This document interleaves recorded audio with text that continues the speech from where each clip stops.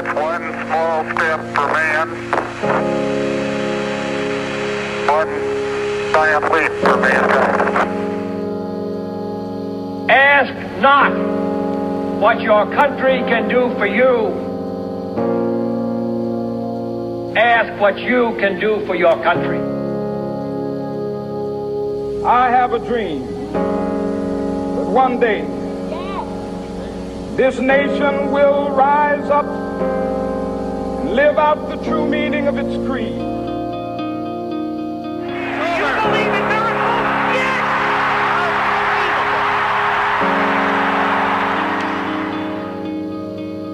Goodbye. God bless you. And God bless the United States of America. Well, good morning again. I want to welcome those of you here in the West Auditorium. Also want to welcome those of you in the East Auditorium. It's great to be here and worship with you. And the time has come, friends. You may remember that Pastor Wayne had an agreement with the senior pastor of First Christian Church in Clinton that if the Cubs won the World Series, I don't know if you heard, but they did, and that he had to wear a Cubs jersey on the platform. And here's the thing. He reached out to the community and said, hey, I don't have any Cubs uniforms for some reason. And you guys showed up in a major way. So not only do we get one uniform, we get 4 uniforms. So I'd like for you to help me welcome the 2016 Chicago Cubs championship model, Pastor Wayne Kent. Let's give him a hand, ladies and gentlemen.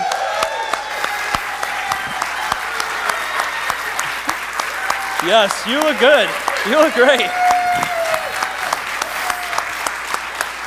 You know, you look really nice in blue. Have you considered changing sides? No. Okay, no, I'm just checking. no. All right. I'm cards. I bleed cards. Okay, well, you know, I think this is a 2009. This is 2009, dark blue version. You look really nice in that color. Oh, gee, thank you. It matches my eyes. Yeah, okay, sure. We'll go with that. What a look. No, I don't. I'm good. That was too close. Okay, sorry. All right. But so, we did get a few others. That's great. Yeah, let's see what else you got. Okay. Oh, here we go. All right. So the 2010 steel gray away jersey. Yes, it's looking good. You look. Yeah, again. Yeah. Woo. You spent really good. I've gone a long way to make this happen, guys. Okay. Yeah. This is 2010. 2010 away jersey, I believe. Right. Yeah. Okay. Yep. All right. What else you got? Well. Okay. Oh, come on. Seriously? The 2011 championship cards. Hey, I don't remember that being part of the agreement. Well, you gotta go to the core of who you are. Just saying. The deal was I had to wear a Cubs uniform or a Cubs jersey. Well, let's get down to why we actually came here. Let's see what's under that. I believe it's a 2016 World Champion Chicago Cub uniform. Yes, it is, ladies and gentlemen. Woo! Oh, let's spin. Let's see it. Oh, look at that! That's awesome. We're gonna get one more song. All right.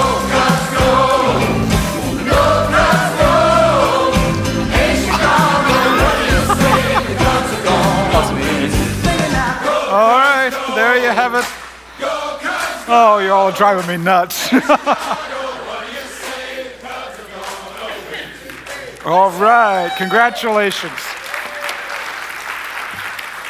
Congrats to the Cubbies, and welcome to everybody here today to First Christian Church, both here in the West Auditorium and those in the East Auditorium. I'm very sorry for all of the way we just carried on, but particularly if you're a guest with us, I'm very sorry. My name is Wayne, and I'm part of the pastoral team here. And, all right, done, complete. I'm worried how that's going to look on the internet, but there you go. So we're going to spend some time looking at Scripture today. And by the way, congratulations to all you Cubbies fans. You've waited long and hard, and you've been truly spiritual people of great patience, and it's paid off.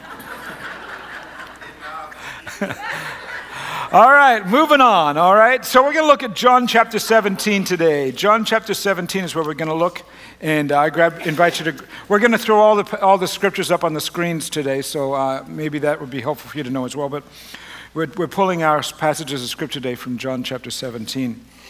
And again, for those who are guests that are with us, I'm very glad that you're here. My name is Wayne, and I am part of the pastoral team, and we like to have fun around here, but we also like to have moments where we say, okay, what does God say in the midst of doing life, in the midst of the moments when we're very glad and happy?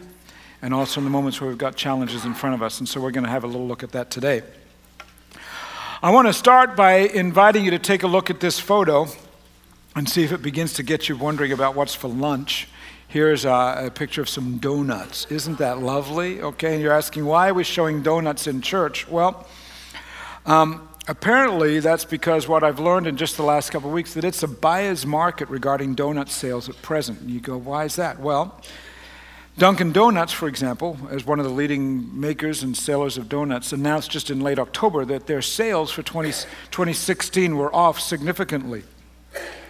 And their shareholders were asking what's going on with that, and the CEO of Dunkin' Brands, a guy by the name of Nigel Travis, gave some reasons that the company thought as to why donut sales had taken a dive in 2016. They're not opening as many stores. Planning in 2017, there are less number of new stores. And this is what he had to say. We are not selling as many donuts because of changes in gas prices, changes in food stamp regulations, and of course, the overall dampening effect of the presidential election. I think we'll be pleased when this is passed. And I want to go, well, I knew the election was bad, but we've stopped eating donuts as a result? I mean, come on now. The donut bakers are looking for work. I reckon I could help them out. I could put on a policeman's uniform and see if I could go to a few donut shops. Oh, that wasn't kind at all, was it? I could give some bakers some reasons to say, okay, we'll start baking donuts again. And I'd be willing to sacrifice my body for them, for the sake. And I'd sacrifice and eat a few, because I'm a helper at heart. You know that, right? I'm a helper at heart. And I'm not certain if the CEO of Dunkin' Donuts is right to blame a downturn on their sales in regards to the election, but I do know this. There is certainly a downturn within the nation at present. The mood of the nation, you would think coming into a presidential election 2 or 3 days out that we'd be all excited, and I don't hear a lot of great, man, I can hardly wait. As a matter of fact, I tried to think of some words that would describe the present election cycle, the present election cycle. Things like disconcerting and disheartening, disturbing, downturning, distressingly depressing, disappointing. It certainly has dampened the national mood. That's what the CEO of Dunkin' Donuts said. And so I want to say, well, if that's the case, I'm going to eat a donut to cheer myself up a little bit, or something rather to help the economy, if nothing else. And it's really where we are today as a nation is why I'm doing something today for the first time this weekend that I've never done in 31 years of pastoral preaching. I'm addressing the election straight up and straightforward, because the people of Christian faith in this nation need answers and directions for the questions and decisions that they're going to face as they step into the voting booths this coming Tuesday. At election time, I always usually lead the congregation through some prayer time, and that's certainly appropriate, and we'll do that yet again today. But I've never in the past made some statements as just straight up as I'm going to do today. So in fact, what we're doing today is we're going to spend the next 3 weekends looking at the election.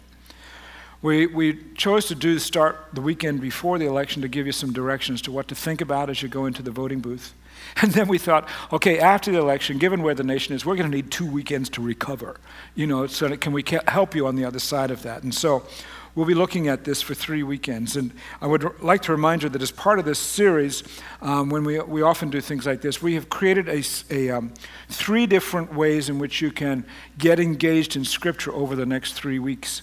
And so every Monday throughout the coming weeks, those who are part of our text and email service, we'll be sending out a prompt and prayer guide that will kind of have you thinking and praying for a week each time. And so if you get that already, you don't have to do anything. It'll come to you automatically.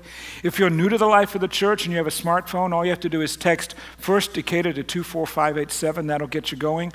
Or you can sign up via email, and those will come once a week starting tomorrow, starting Monday, all right?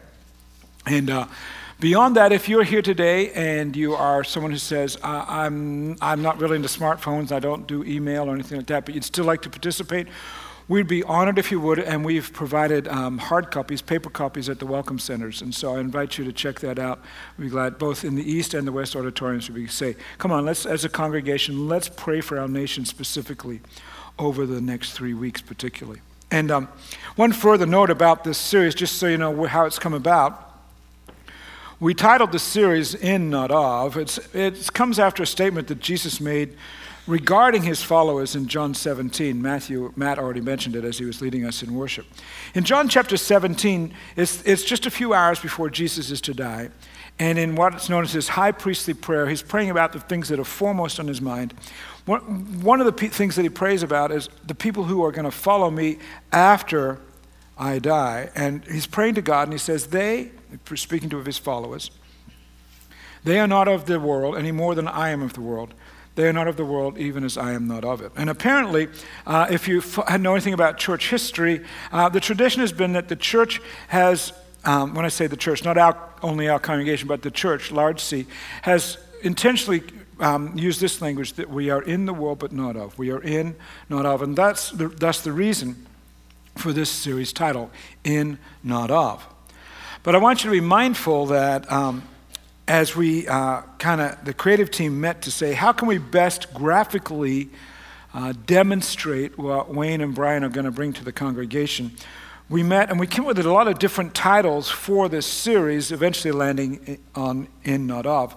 But I thought in order to help you understand of what we're trying to take on, as I explained to that team where these messages were going, they came up with a number of different titles, and so I think it would help you grab a hold of where we're going with this. For example, here was one that came up, God and Country. That seemed okay. And we graphically represented these all as if they look like political buttons, you know. And so God and Country, that's appropriate. It seemed though a little bit not creative enough for who we are as a congregation. So we passed on that one, and then we had another one, Kingdom Voting. Certainly we'll be looking at that in the days ahead. What do we expect to be both people of the kingdom of God and Americans at the same time? How does that work? And then we had another one, The Change You Need. Well, yeah, that was taking what's taking place in the nation, making it a little more personal. Didn't quite fit the need of what we were looking for. Another one was Us and the U.S. You get that, right? How playing off the two letters, U and S, and how it would work out. That was kind of clever. We thought, okay, we're getting close. We had another one come up, and that was this one, Vote for Jesus. That was close. That'd be appropriate if he was running. He's not, just so you know, okay? He's not. So in light of all that, this was my favorite one of all. Jesus, Trump, and Hillary walk into a bar. Now, that's a decent beginning to 3 messages, right? So we considered that, but in the long run, we landed on In, Not Of. And regardless of the title of the series, what I want to address over the next 3 weekends is the fact that I'm aware there's a great deal of anger in the nation at present. And how Christians respond to the election has to also include how we're responding to the cultural mood, to the mood in the country. And if you think about it, Christians, people of faith, should not be surprised that the nation is angry. When you look at Scripture, throughout Scripture, whenever a nation moves away from the things of God, the nation falls apart. And so scripturally, you'll see anger and chaos result when people and nations move away from God. And so Scripture would tell us very clearly that national chaos always increases in direct proportion to the cultural move away from biblical mores and lifestyles. And as we have done that as a nation, then should we be surprised then that chaos is increasing and that anger is resulting as a result of the chaos? And people would say, "Oh, if we only put prayer back in the schools," and I want to go, having prayer in the schools is not the issue. It's not whether or not there are more swear words in movies than there used to be. People who worry and kind of argue about those matters, in my opinion, misunderstand the whole idea of pluralism. And they certainly forget the larger picture, because we are, as a nation, are not where we are because somebody in school is not praying the Lord's Prayer. That's not why we are where we are.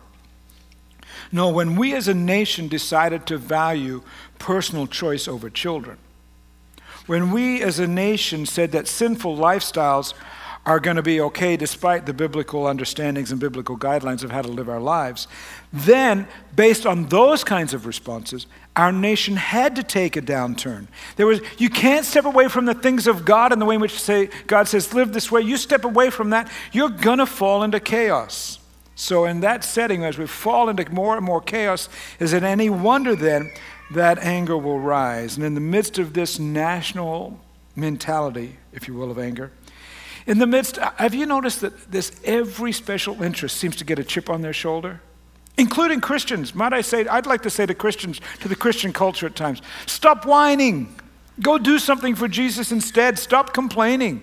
Fix it. But in the midst of all of that, the followers of Jesus cannot simply succumb to an escape approach and say, well, I'm out of here. I'm not voting. Nobody's going to blame me. I won't participate in the nation's story or future. That's not a viable option for people of faith. Because it's interesting to me in John chapter 17, as Jesus is praying to God the Father, these are the most important things on his mind right before he dies. And he says in John 17, my followers are not of this world. And immediately he sent us into the world. He says, they are not of this world any more than I am of the world. They are not of the world even as I am not of it. You sent me into the world. And as you did that, I'm sending them to the world. We don't get to say, I'm out of here. No, if we follow Jesus Christ, if you're here today and you say, I'm a follower of Jesus Christ, then, friends, we don't get to deny the struggle. We don't get to avoid the anger. We can't simply whine about the melee that's taking place around us. No, those of us here today who follow Jesus Christ, in the midst of the anger around us, we don't run away. As a matter of fact, you know what Christians do? Christians always run towards the mess. It wasn't that God said, well, the world is really nice, I'll send Jesus. No, the world and people are in a mess. He says, I'm going to send a Savior. People who follow Jesus, we don't say, well, it's messy, I'm not engaged. No. We run toward the mess and say, how can we help? How can we be the hands and feet and the voice, the touch of Jesus? The tangible touch of Jesus in very, very ugly and difficult situations. I'm up for the task, we say. I don't know how I'll do it sometimes, but I'm up for it. This was demonstrated to me, particularly during the congregational meeting last Sunday afternoon. The congregation had gathered together to discuss a number of different issues, including the 2017 budget. What are we going to be doing money-wise with all the gracious gifts that you give us as leaders? How are we proportioning that out as we anticipate the coming year? And the moderator of the meeting called for the vote, and they were all on ballots like this, just like this one. And then there were a group of people that tallied all the votes, and they tallied it on this sheet right here in groups of 5. And so they got back up and they announced that the budget had passed unanimously. Everybody had voted yes. And while the vote was taking place, I was given a brief report of where things were in the church. While the tally was being made, I was given a brief report, and I said, in some ways, this vote of this budget is a whole lot easier than the vote that we're all going to have on Tuesday. And they came back with this report, and then they handed this piece of paper to me with this statement on it. 7,000 ballots were cast. I'm going, what? 7,000 ballots were cast, and Wayne Kent has been elected president as the next president of the United States. And I want to say, no thanks. I wasn't born in the right country, first of all. That's a starter right there. That'd be pretty difficult. That's not my calling. I don't know that's anyone's calling in this room either or in the church today. But I'm aware of this. My mission, your mission, our mission, should we choose to accept it, is to help our nation discover how we are going to lead the world around us and how the next president will lead. You and I, the followers of Jesus Christ, if you bear his name today, we run toward the mess even as we know the chaos wasn't particularly created by us. We are called to be different. We are called to say, how can we help? How can I help? Sadly, too often, we succumb to the noise around us and we succumb to the anger and the name calling. And I'm stunned by the name calling that's been taking place during this election. And the things I've heard on television, the candidates say particularly about each other, and the way, I've heard discussions about things that I thought, we're going to hear this out of the mouth of who could be the next president? It's stunning to me. It's disturbing to me. And where did that come from? Why is it so harsh? Maybe you're familiar with H.L. Mencken in this regard.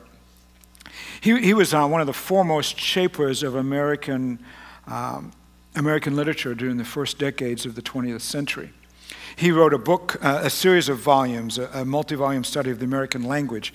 It's a description of how English works within the United States specifically. And so he would have lots of comments about this, that, and the other. And when he talked about how things work in this land and about how democracy runs, he says, democracy is the art and science of running the circus from the monkey cage. Does that sound familiar to anyone? Does that feel like how things have been over the last few months as we've watched? At times I've wondered why we've become so adolescent, because it feels like we're adolescent a lot. Like you, I listen to the people who are running for the presidential, role, particularly those who are the two that are sit atop of the tickets of the two major parties, and they've given us choices that I think are extremely difficult because it feels adolescent at times. And this is where my comments are different than anything I've ever stated in 31 years of preaching. Now, you need to know, I love adolescence. If you're here today and you're moving into adolescence or you're between the ages of, say, 11 and 15, these are great years for you. They really are. They're hard.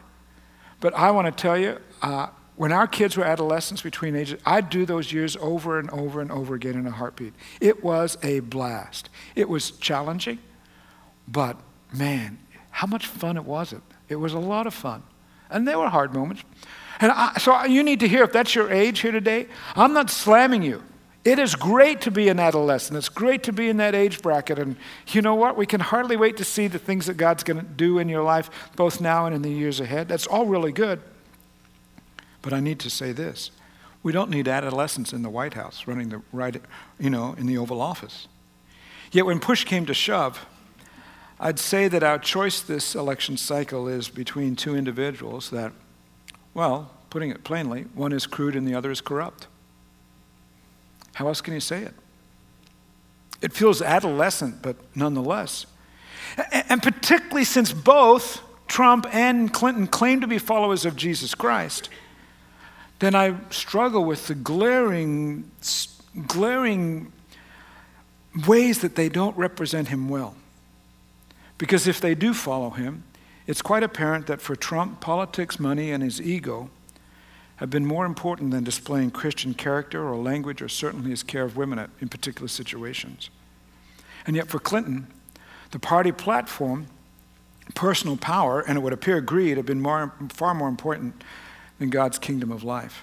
It's beyond me. It's really beyond me how she can claim to say she's the champion for women and children. Women and children. Okay, when she also at the same time champions abortion. It doesn't make sense to me. And we've murdered 50 million children since Roe versus Wade.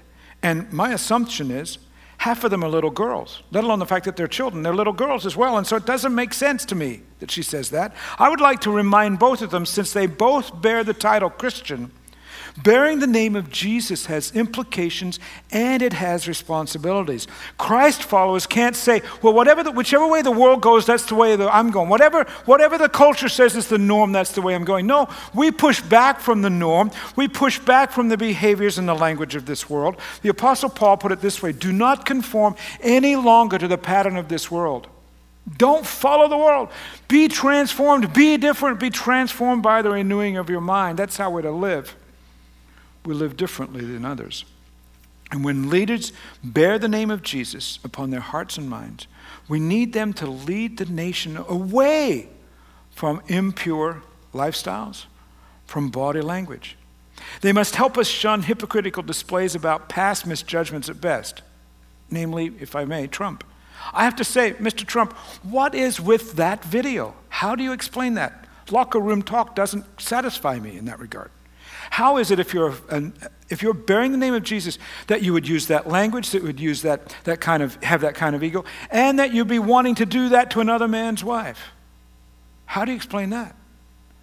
That's at best The worst is, if you will, intentional outright lies, malicious greed cloaked in false claims of charity and international humanitarian care. Mrs. Clinton, how can you, if you will, how can you say, a number of years ago we left the White House and we were broke as a family, but now it's proven over and over again your family is worth hundreds of millions of dollars personally, and yet you've never worked for anyone really outside of civil service. Worked for the public, you say, and yet you've got, how is that possible? It doesn't add up. You know, friends, our nation, the United States of America, we stand as a beacon of righteousness. We promote the dignity of all humans, regardless of whether or not those humans, those individuals, actually claim the name of Jesus Christ. As American Christians, and even more, we more so than just Americans, as American Christians, we have to see the value of all people, because all people, we believe, are made in the image of God. They bear God's image. Their human life is absolutely valuable.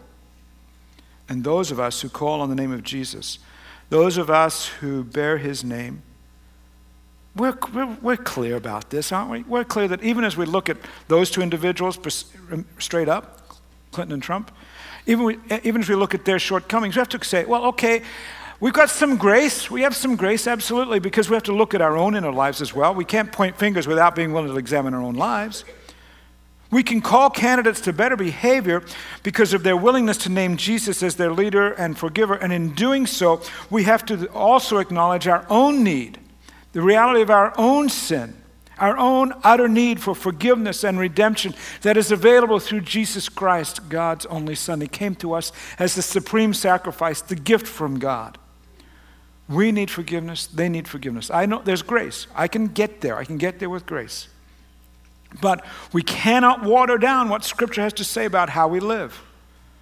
My friend Kent Paris said this: the story of Jesus in us cannot be, it cannot be an abridged or milked down version. You can't just whitewash over it and say, well, I don't like that portion of what Scripture says. Christians step into a lifetime journey of God at work within us by the power of the Holy Spirit, asking God to transform our lives and conform us to the image and likeness of Jesus Christ. And I've got to say this, since both leading candidates claim Christian faith, we'll take it face value. They claim Christian faith. If that's the case, then they must demonstrate it that in their lives, in their character, in their language, in their behavior, and in their plans for our nation of the future. They must display a willingness to move beyond the cultural fray and say, okay, that may be the way that some people think, and it may even be the way in which they say most of Americans think, if you will. But that is not the way this nation is going to go. They cannot abide by poor choices of others. They must exhibit a lifestyle and leadership approach that is admirable and characteristic of Jesus. We can call them to mirror and be transformed to the image of Jesus Christ like we can call ourselves. Because to accept the social norm as biblical, that offers a cheap faith and a false hope. The final hope of the world is only found in Jesus Christ. The final hope of our nation is only found in Jesus Christ, not in faddish thoughts promoted by this or that special interest group. Christians cannot be fooled. As J.I. Packer, a great theologian of our time, said, our business is to present the Christian faith clothed in modern terms, not propagate modern thought clothed in Christian terms. We can get that confused very easily. I fear that's what the presidential candidates have done. And yet he says to do that, to get that confused, is fatal. So you're going, okay, Wayne, all of that. I have to go and vote on Tuesday. How should I vote? You're asking that, right? Because all I've done right now has been descriptive. I've described where we are. What's the prescription? What's the answer to where we are? Well, let me see if I can give it to you this way. Since both claim to follow Jesus Christ, then answer this question: which one might lead in ways that best honor Jesus? Now, if they didn't claim to follow Jesus Christ, that question is null and void. You can't use that question going into the voting booth. And I'm not one of those people that says, man, you always have to vote for the Christian. If there's a Christian and a non-Christian, you always vote for the Christian. I don't think that's wise either. But since they both claim to be followers of Jesus Christ, then we say, which candidate will most aptly present Christian faith in a way that exhibits God's grace in their lives and in the lives of our nation for all people? And so to that end, I'd say, answer that question and fill out the ballot. We'll lead that way. In the meanwhile, help the economy eat a few donuts. So, what are we going to say? I think in the meanwhile we pray. We ask God to lead our nation. We ask God to lead our nation through what happens in the voting booth this Tuesday. Because I want to remind you what Scripture says. Scripture indicates that God is engaged in the process of leadership from top to bottom, not just at the top of the ticket, but all the way down.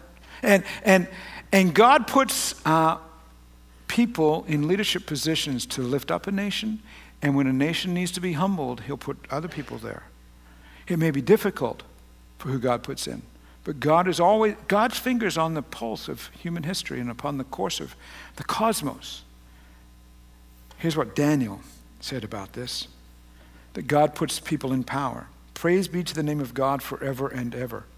Wisdom and power are his. He changes times and seasons. And what does he do? He deposes kings and raises up others. He gives wisdom to the wise and knowledge to the discerning. That's what we need as we go in. As God is going to raise up the leader that God calls us to have, and it may be to exalt the nation, it may be to humble the nation, I don't know, but we are the ones who have to make that choice as we vote. He reveals deep and hidden things. He knows what lies in darkness, and light dwells in him. So what am I doing this week? I'm praying that God, who has obviously led our nation in the past, we've leaned into that history, we lean into that legacy. I pray that it'll lead us through these days and through these times of decision. He's been our help in the past. He'll be our help in the future, right? You've learned that as an individual. We've learned that as a nation. We have to land there. And so to that end, I'd invite you this week, in addition to what you're going to get by a text message or at the welcome desk and so forth, take a look at Psalm 90. Because it's a psalm that describes about how God helps nations. We're going to pray just a portion of it today, but in doing so, I'd invite you to read the rest of it. Psalm 90, you might want to write that down. But for now, I've picked out just a few verses today that are going to be on the screens that I'd like you to pray corporately with me about how God is going to lead us. Let's read this together. Lord, you've been our dwelling place throughout all generations. Before the mountains were born, or you brought forth the whole world, from everlasting to everlasting, you are God. Satisfy us in the morning with your unfailing love, that we may sing for joy and be glad all our days. May your deeds be shown to your servants, your splendor to their children. May the favor of the Lord our God rest on us. Establish the work of our hands for us. Yes, establish the work of our hands. That's our prayer, isn't it? You've been our help in ages past. In days gone by, we saw your help. Now we need your help again, God. That's what I'm praying. That our hands, as we mark or as we pull levers or as we push buttons, whatever the case may be, as the work of our hands comes into play come Tuesday, that God would establish it. God, our help in ages past, help us in the days to come.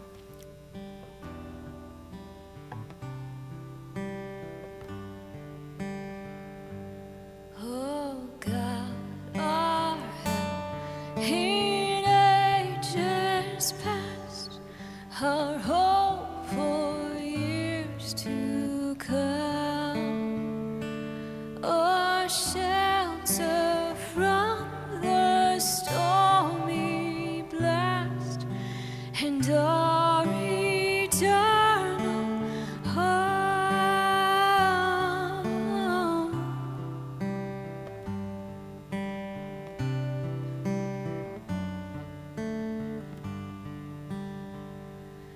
Under the shadow of thy throne, thy saints have dwelt secure.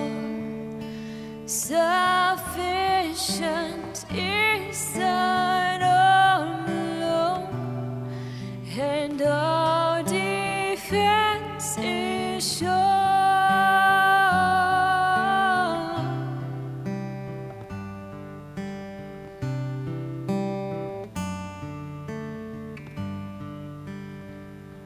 And oh God, our help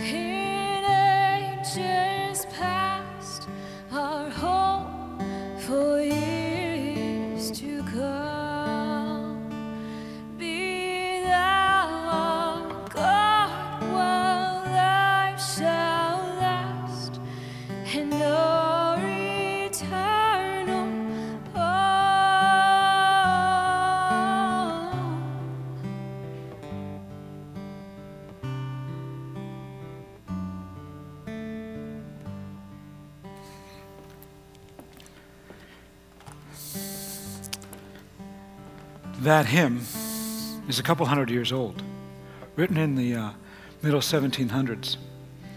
Throughout the English-speaking world, it's often been used at a point of national crisis in English-speaking countries. I don't know that we can say we're at a point of crisis, but we surely are at a point of transition. And I think it's appropriate that we've heard it today, because it comes actually from Psalm 90. When Isaac Watts wrote it, he was reading Psalm 90, the psalm I invite you to read this week, and say, God, you've done really cool things in the past. Help us in the future.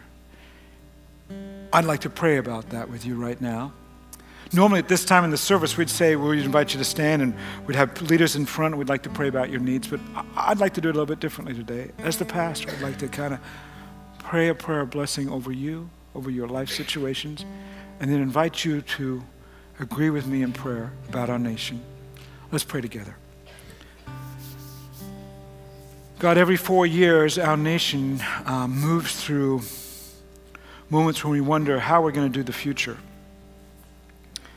It seems to have been more troublesome this time around. We are a democratic nation. We know that the power of responsibility and authority will move from one person and one set of leaders to another, and we're not expecting some sort of military intervention, nothing like that, God. But nonetheless, we do have worries. We do have places where we go, well, how's this going to play out? Help us to be at peace in the middle of this. And Lord, I pray for this country, God.